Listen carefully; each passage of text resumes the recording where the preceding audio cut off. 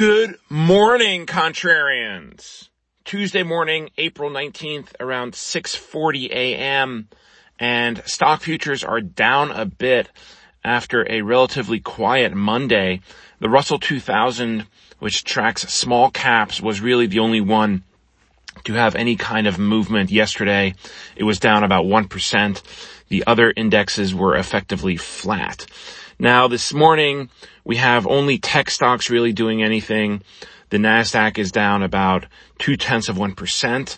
Individual stocks seeing action include Johnson & Johnson, which is down about 4% ahead of earnings. Those are imminent. I'm going to check on those in a minute.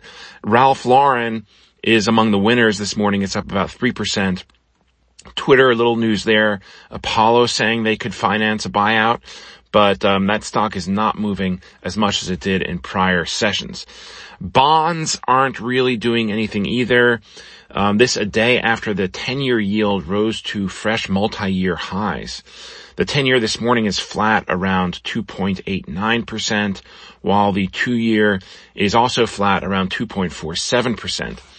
Commodities are down a bit. We have WTI crude oil dropping by about 1.5% to trade around $106 a barrel. Natural gas in the U.S. is down 3%. It was up a bit yesterday. Industrial metals are mixed. We have palladium down almost 3%, but aluminium and nickel up 1%. Copper is down a little bit as well. Cryptos are bouncing. For all you Bitcoin bros, crypto bros, Bitcoin is up 5% almost to trade around 40,700. A couple of economic data releases to tell you about this morning before we get to earnings.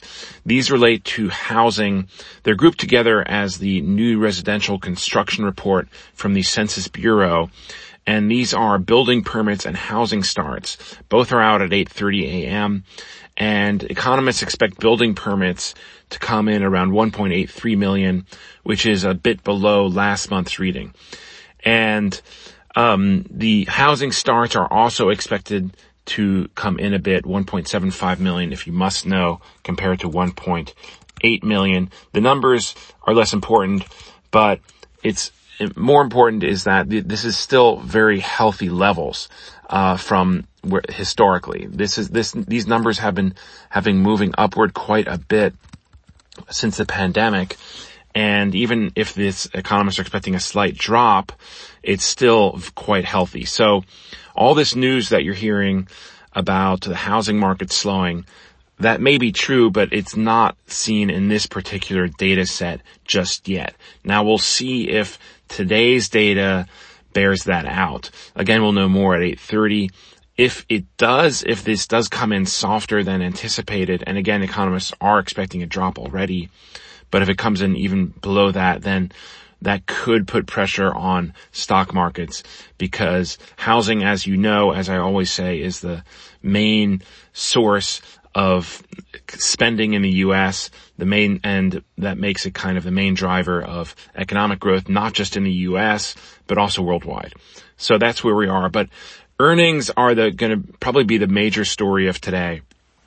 And it's a busy morning. We just had Hasbro reporting a miss on earnings while their revenues came in line with forecasts, but they said they're resuming their stock buyback program. Now, let me see if Johnson & Johnson is due to report at this hour, and they have not yet, which is annoying because, oh yes, I'm sorry, they did.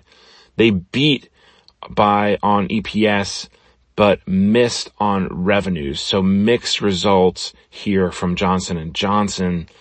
And let's see here. They're maintaining their full year guidance, so that should be good. But they are citing some global supply chain issues and demand uncertainty, and say that they are suspending their COVID-19 vaccine sales guidance. But didn't their vaccine suck anyway? We had all these problems. But anyway, so no impact to operational earnings on that one. But I guess the key thing here is that their full year guidance is they're going to be maintaining that. So I pay close attention to this because, as you may know, Johnson & Johnson is a very large position, if this is a sell-off today, I will consider adding to it. Other companies reporting in the pre-market are Halliburton and Lockheed Martin. And then after the close at 4 p.m., we'll hear from IBM and Netflix. So some pretty big companies there, and quite a bit that to watch for, including what they say about consumer spending and inflationary pressures. Netflix raising prices once again. Those earnings often come in short, and there's often a sell-off, but we'll see what happens today. The bottom line. So that housing report should be interesting, just given all the noise that we've been hearing there. And it's worth pointing out that this is a bit of a lagging it's a leading indicator, because it's building permits are the most leading indicator of housing construction, followed closely by housing starts. But this data is for March, so it's a little dated, and that's what makes it a little bit of a lag. So still, it's a good metric, and we'll see what happens. Now, if these do hold up, that means that housing has life, and one would also think that maybe developers will be hesitant to overbuild after the whole 2008 financial crisis, after the whole glut of housing that they had there. But then maybe that is giving developers a little bit too much credit. So that's what we got this morning. Other than that, earnings should drive things. And curious to see how Johnson & Johnson trades this morning and during the day. But that's what we have today. Thank you for supporting the podcast. Thank you for listening.